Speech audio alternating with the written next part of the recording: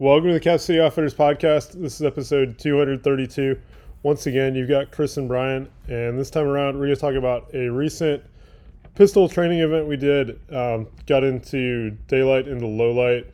Did a lot of weapon manipulation stuff with the lights on concealed carry handguns, and then some more, practical exercises or whatnot. Sure. Guys, as one of the things that that popped up, we'll run through kind of what we did.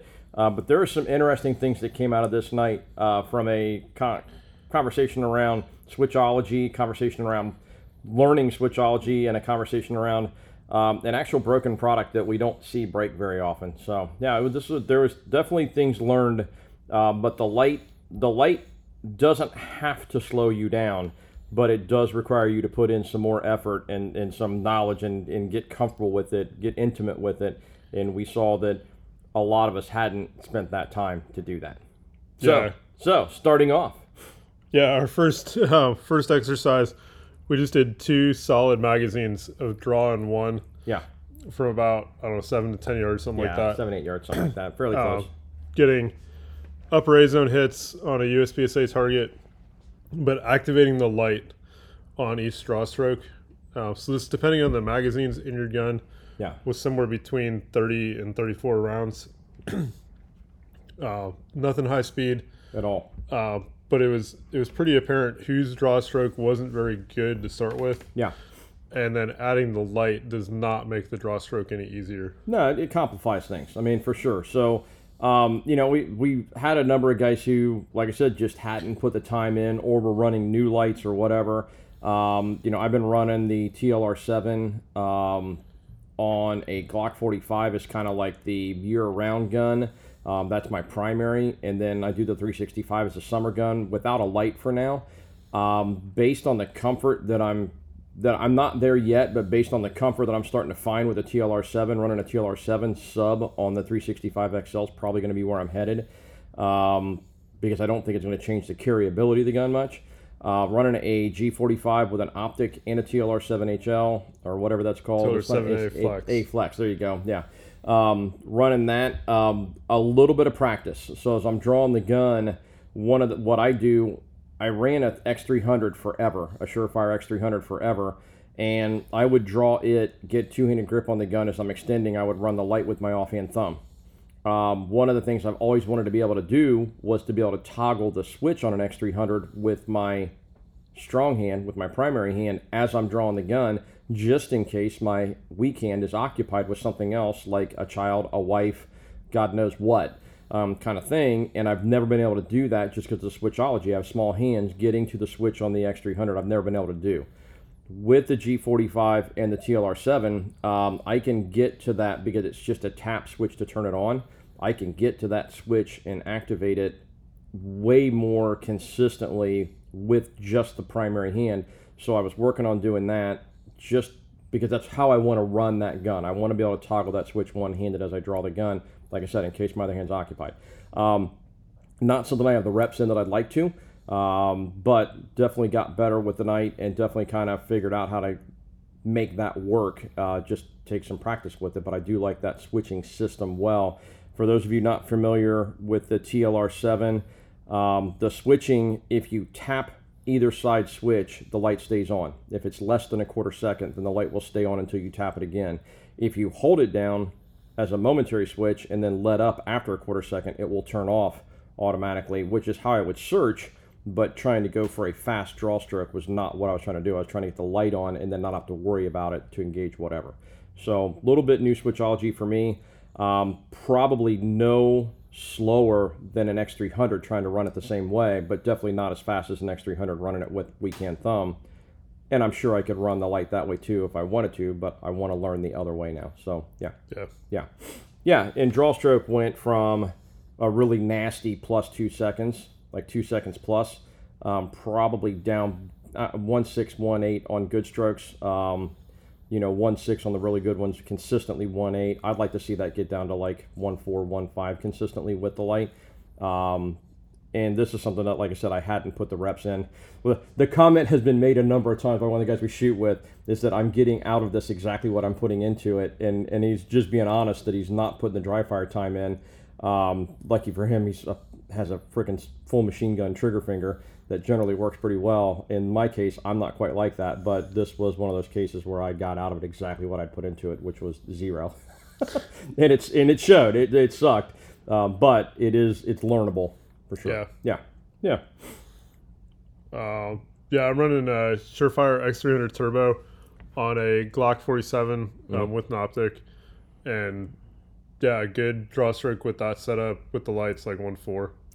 Yeah, you pretty consistently. Yeah, you and Mac J were sub 1.4 on a number of the runs that you did that we'll talk about here in a minute. But you guys were actually 1.3s, 1.4s down at that bottom end, and the worst draw stroke I think was like a 1.6. We did a couple of the drills head to head, so it was really hard to get an individual shooter's time. But we could get the average or say, hey, first shot was at, and you guys were pretty close coming out of the holster. So yeah. So I mean, when you start talking about that sub 1 second draw stroke, can you do it? How much time do you want to allocate to it? Okay, cool. With the light sub, I don't think I honestly don't think it should add much to it. I think it's a matter of coordinating the movement with the draw stroke. I don't think that putting a light on the gun, unless you're running it with an offhand, I don't think it should change much. I don't think it should. Doesn't. You shouldn't. Like if the draw stroke's well established, the hands are pretty much where they need to be anyways. Yeah. You're just adding touching the light on the way out from the 3 to the 4 part of the draw stroke. Yeah. Which shouldn't be a big deal, but apparently it is. Apparently it matters because it definitely slowed people down. And again, if we've got not everybody has the amount of years that we have, the amount of low light experience that we have getting the gun out and getting the light on. So some guys struggle with a little bit, and I think some of that is not having a plan, not having a technique that they can grease the groove with and really drill in on. Some of the guys just either hadn't done it much or hadn't done it enough, or were running a new light or whatever, and it shows. But I think that, like you said, the draw stroke is the draw stroke. At some point, you're touching a light on the way out. Mentally, I think is where it slows you down because you're thinking about it rather than doing what you should be doing. Yeah. So it's just something like I said, it's just something that needs some reps. But I think like anything else, most of us have drawn the gun from a holster 11 billion times. And even those of us that have drawn and used a light maybe have only done that 11,000 times. Yeah. So, and I think that's the difference. Yeah, one thing with running the light, trying to activate the light before the gun is out of the holster, or before you've cleared the cover garment, that's like the basic draw stroke is still really important. Mm-hmm. I had a couple of occasions where I didn't get my cover garments quite as cleared as I thought I did. Yeah. And definitely caught the optic on the cover garment, which would actually rack the slide. Yeah, didn't cause any malfunctions. Yeah, but could. But was enough to to get your attention and be like, hey, you got to get the gun into the fight before you get the light on. Yeah. So trying to go like with the light, it is an added step, an added complication. Yeah. But it doesn't mean you can't. Doesn't mean you don't have to do all the other things correctly first. Exactly. Before we get to the part where we turn on the light. Yeah. No, true statement. Like I said, I think it's just it's a twitch, it's a change, it's a minor complication, but mentally it's one more thing to do in something that you want to have happen really quickly and really efficiently. Yeah. So and it's just simply not going to happen without practice, and it kind of showed that. For me, it showed that I wasn't doing my practice. It showed for some other guys that they hadn't done their practice. And so we're making this podcast on Thursday. That was a Monday night, and I've already got 2 dry fire nights in running the light, just drawing and getting the light on, not even going to a full trigger press, just getting the light onto extension under the timer, running that timer app. And that's been. And driving that down. I think by the next time we get out and do that, I'll be 1.5 pretty consistently. Hopefully I'll be 1.5, maybe a little better. Yeah. So yeah, cool. Yeah, next drill we did, we set up about 10 yards. Yeah, 10 yards ish. Yeah. 2 targets, so facing 90 degrees away from the target. You had to draw, turn the 90 degrees, and then engage each target in the credit card part of the head box. Yeah. With 1 round each. Again, turning on the light, during all of that. Yeah. We set a 2.5 second part time. That This drill really kind of showed who was able to get the gun out quickly, who understood making that, kind of half step turn. Yeah. And then also being able to do the transition, and who couldn't, because there were a lot of times where that timer was going beep and then rounds were going down. Oh, absolutely. Yeah. The other thing I'll throw out there too, slight modification to the drill. Starting facing 90 degrees to the left or to the right from the target. Yeah. Turn, then draw, rather than draw and then turn. Yeah. So be aware of that. Again. So this drill, if you, again, the foot movement should be happening while the draw stroke's happening. Yep. You should be turning, and as soon as your hips are pointed in a safe direction downrange, that gun should be coming out and clearing the holster. So yes, it should add a skosh to safely draw and not muzzle anybody while you're drawing or anything like that, and not to break 180. But not as much as it was. And the reality check is, if you've got a solid 2.5 drill, or heaven forbid you're a sub 1 second guy, but if you got a solid 2.5 draw, a half a second added into that, what drawing while turning, and the extra time needed to engage, we were engaging the credit card A-box in the head. I don't think that's an unreasonable 8-10 yard shot in sub 2 seconds. With a little bit of movement, it makes it tight, but not any B class. Yeah, 2.5. That's a B class time to get to the first shot. And then the transition, normally we would say the transition on an A zone, on the body A zone, the big A zone, the 5x10 or 12 or whatever it is, would be a quarter second transition to the next shot. And in this case, because you're going credit card to credit card, maybe we'll call that a half second transition, but that still makes that next shot doable. Yeah. Especially because you're already there. And the targets weren't like they were a mile apart. They were only about a yard and a half apart, something like that. Yeah. So that transition was not a wide swing or anything crazy where you really had to accelerate, slow back down, and settle down. But you did have to refine it for sure. The dot had to be under control, and it was a trigger squeeze, not a mash. Yeah. To make that happen. So 2.5 seconds, I think, is a spicy part time, but more than doable.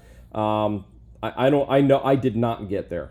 Like none of the reps that I get there on that. There were a couple where I was like pressing. I was hearing the beep as I was pressing the second shot, so I was probably within a quarter second. Most of them, I'd say, I was probably closer to 3 or a little long, even on those. And I didn't hit that credit card anywhere near as much as I wanted to. I was in the head, no problem. But for whatever reason, I kept pushing stuff a little bit low, and that's a me thing, right? And I don't know. The light part of that really didn't. I think at that point, because you were moving, the light was just one more thing you were doing. Yeah.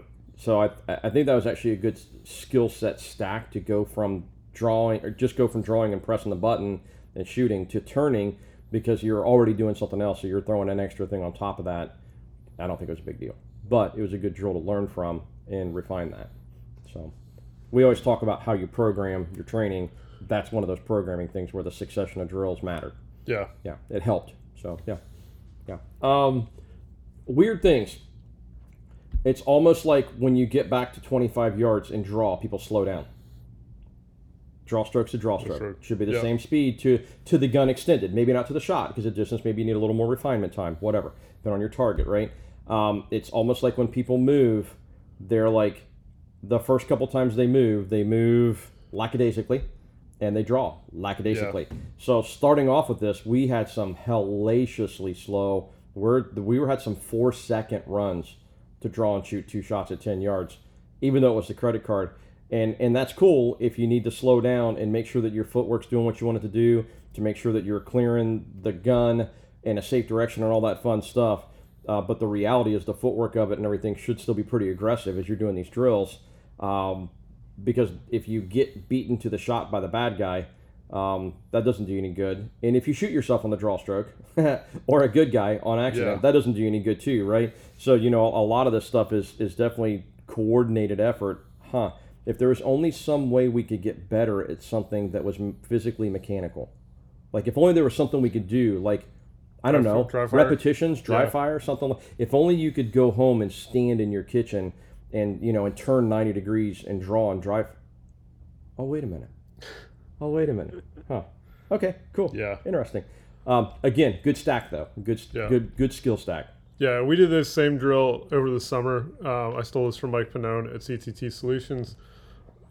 We did not do it over the summer. We did this both in the open and then also going around a barrel/vision barrier type thing. Yeah. This was just out in the open. Again, trying to force that quick footwork. Aggressive draw stroke, light manipulation. All the things happening in a very condensed amount of time. Yeah. Into a tight target, into a restrictive target. Yeah. Like I said, that drill was a challenge. There's been a number of times in the past where when we start chasing smaller targets, guys get panicky. And slow way down. That's what happened. Yeah. Everybody slowed way down on the first couple runs, and then saw other guys going quite a bit faster, even if it was only one or two other guys going faster. And it's like, okay, I got to pick this up a little bit. And so the accuracy, I want to say the accuracy. You set a standard when you're shooting a drill. Okay, this is what I want out of you, and it's a pass-fail drill. Okay, with that mentality. And I don't know if maybe saying, okay, this is pass-fail. If you don't hit the credit card, it's a fail. Period. But I do think that if you can hit that head box in chasing the 2.5 seconds, maybe you're out of the A zone. Okay, that's combat effective. That's going to be a really good hit in a really good amount of time. You're not shooting the drill right, but it drives the point home. But there's also the reality check when you set an accuracy standard for a drill and a part-time for a drill. You really want to push to meet that accuracy standard, I think, first, and then the speed second. But we had guys who weren't making either, me included, who weren't making either. I never got to 2.5, I don't think. And while all the shots were in the head, they weren't all in the credit card box. So definitely there's a lot of work for me to do there to catch that one in that part-time. If we said the part-time and that was 3 seconds, I think I could work to get consistently under that. But knowing what the transition should be and what the draw stroke should be, that feels slow to me. It feels like the 2.5's there. It's just hard. It's not easy. Yeah. Yeah, the trigger, having the good trigger control and be able to do effectively trigger control at speed, so the rounds are going exactly where you want them. Is critical for making the head box. I did not have as many rounds in the credit card box as I wanted either. I had a nice, probably golf ball sized group. But it was a little to the right and a little bit low. But I'm not gonna complain. I was probably around 2.25 consistently. You were under the beep consistently. So I was just over the beep, probably by the same amount consistently. And not as tight of a group either. My grouping was probably more like softball size, baseball size, like at that bottom line of the A into the lower part. So this drill puts a lot of stuff in one place. It puts a lot of stuff in one place in a very compact amount of time without shooting a lot of rounds. So definitely something to keep in mind. We did this. I want to say 8 times from each side. Basically a mag. Like a mag. Mag from each side. Basically a mag from each side. Good stuff. Definitely some challenges there. Footwork, guys. I don't even know where to tell you to go to look up like this kind of footwork. But the reality is, it is, if you think about how you're going to move, if you're standing and you just wanted to turn to your left, basically in the same space, what would you do? How many steps would it take you to do it? And if it takes you 3 or 4 steps, then go Google how to walk. This is a pretty simple thing to just make that turn. But if you drop your body weight, lean into it, and move, you can do it pretty quickly. There's no reason that it should have taken as long as it took me the first couple times until I'm like, okay, I need to get way more aggressive on this. The footwork should be over by the time you got your garment cleared to draw the gun. Yes, agreed. So cool. From there, we set up a 4 target Blake drill. So Blake drill plus 1 target. 2 of those targets had no sheets on them, and then the heads of the hostage targets were cut off. So that you had to shoot the A zone of the hostage target, or the hostage taker. The upper A. The upper A of the hostage taker target. Again, we were about 7 yards on this, and it was just a draw and engage, all 4 of the targets. 2-2, 2-2. 2-2, 2-2. Yep. This one, and this had a 4 second part time. I think my favorite quote of the night was like 4 seconds on this, like, you got to be out of your minds. And we're like, actually, like, we were under that pretty much the whole time. You and Mac J, when you were running that side by side, you both started off right at 4. Like your first run was right at 4, and both of you I don't like know three what the deal sixes. was with the first draw stroke, but the first draw stroke was atrocious. You both were chasing 2 seconds and still did the drill right at 4. It was like 4:11 for the last shot, and one or the other of you were right at Yeah. 4. The other was right at 4:11 within a tenth of a second.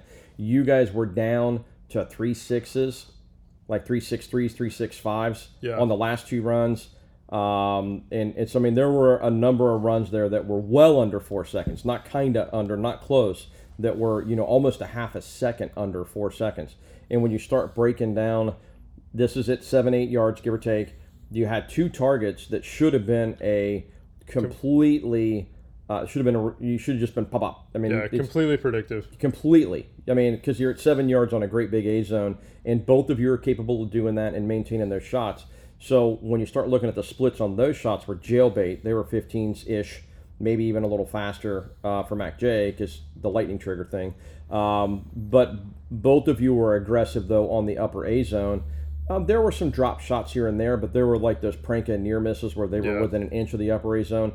I don't think anybody, you guys, I don't think anybody shot a hostage. Or maybe if you did, like a little you bit creased it. I mean, the part before you get to the perf. Yeah, and it wasn't a Keanu Reeves in Speed shoot him in the leg kind of miss. It was a just creased. I mean, it would have been clothing, or merely a flesh wound, kind of thing. So I mean, that 4 second part time again. If you're saying 2 seconds on the draw, and then look at the splits and transitions, quarter second transitions. These targets were not a mile apart; they were about a yard apart, shoulder, center to center. All that stuff's very doable, especially considering 2 of the targets were just blaze. Yeah. Because they're wide open. 2 of the targets were smaller zones, but you're at 7 yards, and it's still that 5-inch by 5-inch. So it's ample target to get it done. I had a couple of runs where I was down around 4 seconds. I don't know if I got under it, but I was chasing the beep and was close. Once I just kind of let go and just let it do, and just kind of let the gun do what it needed to do. The first couple of runs I was trying to drive it and was too tense, and that showed there. The other thing that showed was draw stroke. Trying to fight with the light and draw stroke, because that's something I've been struggling with a new light simply by not having enough reps in. Totally doable. Again, probably even that 4 second part time is probably again back to B class. Yeah. I don't even know if that's B class. That might not even be B class for an open holster. Yeah, from an open holster, definitely. Yeah. Probably 3.5s, probably B class from an open holster. Yeah. From concealed, 4s. I mean, 4's obviously pretty doable. Oh, absolutely. Pretty consistent. Yeah, absolutely doable. Yeah. Yeah. And it sucks to say this, because as one of the guys who didn't make the part-time, or at least didn't do it consistently, for sure. I mean, if I made it once out of the, I don't know, we were on that 4 times or something like that. 6 times. 6 times, okay. Maybe once or twice I was real close. But to sit back and say, again, back to the same conversation around the 2.5 second part-time, nobody wants to hear this. But the reality check is that a B-class USPSA shooter is somebody who's probably putting in some dry fire practice, and somebody who goes to matches consistently and shoots. But it doesn't have either the time, the budget. It's not, B-class is not a weapon issue. B-class is not a gun issue. If you're shooting B-class, it's you're doing the work. And buying a faster car is not going to get you really much further in this case. It's because you've got good baseline skills. I'm not even going to say competent. I'm going to say you've got solid, above average baseline skills. I would say, honestly, like having shot classifiers with some guys in the last couple months, like if you're able to make B class times on classifiers, you have exceptional you're skills. Solid. You're solid. Like, exceptional skills. Yeah. There's probably some competition movement type stuff that isn't quite as refined. But the actual shooting mechanics wise, are well beyond average. Average. And when I say average, I mean professional average. I don't mean schmo with a gun. I don't mean the dude who has duck guns and owns a big revolver. If you shoot B class in USPSA, anybody's SWAT qualification across the country, you should be able to walk on, do it and not even think about it. Yeah, maybe even like with one eye kind of thing. Yeah. Literally. So I mean, I've shot the 300 point qual recently, within the last year at a 296 cold, and I still wasn't making these part times. And to try out for spots 255, to stay on spots 285. and I shot a 296 out of 300. You shot the same thing with a same. gun you'd never Yeah. shot before, like almost literally had never shot before, and still would have made it. Yeah, I think shot a 295 or 296 with a G17. Exactly. Yeah. With the turning target things. Yeah, all that fun stuff. So, so like I said, when we push these part times out there, if you're going, that's an incredible part time. It's because you're a mid-range shooter. If you're to be advanced, that's where you're at. And I'm perfectly willing to admit I'm not there on a good day maybe, but I'm not looking for it on a good day. I'm looking for it consistent. I'm looking for it on a bad day. And so it's just a great place it's a baseline. You're just looking at a baseline. That's all. So yeah. Yeah, this drill with the hostage targets really showed who was confident in their ability to perform. Yes. And put the rounds where they wanted, and then who didn't have that confidence. Yeah. And needed to slow down and kind of over refine everything. Yeah, and there was definitely some overthinking going on. I know like the first time I ran it, that my cadence was super consistent, but everything was probably like 0.3 splits, including transitions were 0.3s. That 5x5 on a hostage target, still a big A zone, and then I had a huge wide open A zone, and I didn't speed up to make the double there. Predictively, and you could tell. And then as I ran it a couple times and got more confident, I started really speeding up on the A's. And the problem with that, on the full size, the wide open targets, I started speeding up. And the push on that was super frustrating. Was that's where I dropped the shots, where I took like just a breath and went on the 5x5, the small hostage A zone. Those were pretty clean targets, but the pushes onto the big ones were ugly. So just trying to go too fast. Yeah. So yeah. Yeah. So we did that for I think 6 rounds per person. And then we set up 2 different barrels, 2 different stacks of barrels, one effectively on the 1 target, the other one on the 4 target. Yeah. Like a 5 or 6 yard run up to the first barrel, shoot the 1 and the 2 targets, and then run over to the other barrel and shoot the 3 and the 4 targets. Same. Hostages on 2 of them, again with the heads cut off, so you couldn't cheat up into the upper chest, neck, head, and go, oh well, they were in the head. Yeah, they weren't in the target zone. Do it pass fail. It's a miss. Yeah. And this again, having to advance to the cover position. Get the light on, do the work, turn the light off, move to the next position, get the light back on, do the work. This brought, I think, everything together. Yeah. We also treated this drill as less a USPSA and more a defensive shooting drill. So the wanting you to use cover appropriately, not put out more than you needed to kind of thing. You weren't like doing a slow search. You knew, you were moving up and you knew about where the targets were. So it was a get to that point of domination, punch out, press out, make the hits. The shooting tempo per target shouldn't have changed.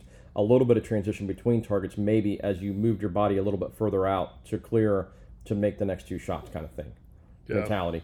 And I think again, everybody started off pretty conservative, and everybody was shooting pairs or was shooting pretty aggressively per target, and then moving out just a little bit to shoot the next one. And then as everybody got comfortable with it, it was move up, pop, slight movement, pop up, and then you're running and going, hopefully with the light off. Which again, I struggled with that. I was. ET's people knew exactly where I was. I'm surprised they didn't bring the mothership down to take me home. So, yeah. Yeah. One of the key things with this was coming into position. Yep. You're ready to shoot. So as you're finishing your deceleration, the light is getting turned on. As the gun's coming up. As the gun's coming into position. So it's just like doing this in the daylight. All we're doing is adding a light. Yeah. So, yeah. And again, putting a little more into it. Again, another stack of skills. Just one more thing, or 2 more things, cover and movement added to the skills piled on. So again, a good training progression. So if you're listening to this, and you're taking notes, this would be a great range night, or a great range day to go spend some time doing this. In this progression, though, sometimes cherry picking drills because you're good at it, or because one sounds like more fun than another one, versus running through the progression and doing the work.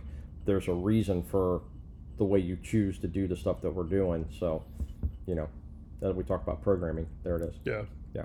So, yeah, this is good stuff. This was challenging stuff, and it wasn't anything that was like earth shattering to anybody, but it was a lot of guys. It was their first night this year running a light. Yeah. And we kind of got cut off at the knees last year a little bit for low light stuff and didn't get anywhere near the reps in that we could have. And I don't know how many people were actually doing dry fire with the light, using the light over the last year and a half, because it seems like it would have been a great opportunity that I totally squandered. Yeah. Personally. Yeah. Even doing dry fire, sometimes I wonder who even does dry fire, but. Yeah, I think we've got a couple guys who do a little bit here and there, and then we got some guys who just totally own it and like, yeah, I'm getting out of it exactly what I put into it. Guys, the dry fire thing, I can't tell you how many conversations I have with local law enforcement guys, and these are not high-speed tactical officer guys. These are dudes that are patrol guys that are just freaking squared away. A number of them are prior service. They've got real world experience outside of law enforcement, and then lots of real world experience with law enforcement. And these folks, these guys and gals, every time they go on shift, it might only be 5 strokes, but they'll dry fire. They'll come out of the holster, clear the holster, defeat A and B, come out and run a click, 5 times, 10 times, or they'll do it for a minute, or they'll do it for 2 minutes, or whatever. Yeah. Every single shift. And we talk about training with some of these folks, because some of them are trainers for their agencies as well. And you talk about training and stuff like that, and they're talking about a lot of these folks, they're chasing the same things we are. They're going to be tickled pink with B-class par times because that's legit, but they put the work in every single shift because it's probably a little more relevant and a little more real to them. For those of us in the concealed carry world, most of us strap the gun on every day, or in some cases throw a gun bag over our shoulder every day, or around the gun for defensive use every day. Finding literally 5 minutes a week to do this, or 1 minute a day to do this, or something like that, just a little bit adds a whole bunch of value to what you're doing. So, dig it up, find the time. So, yeah. Cool.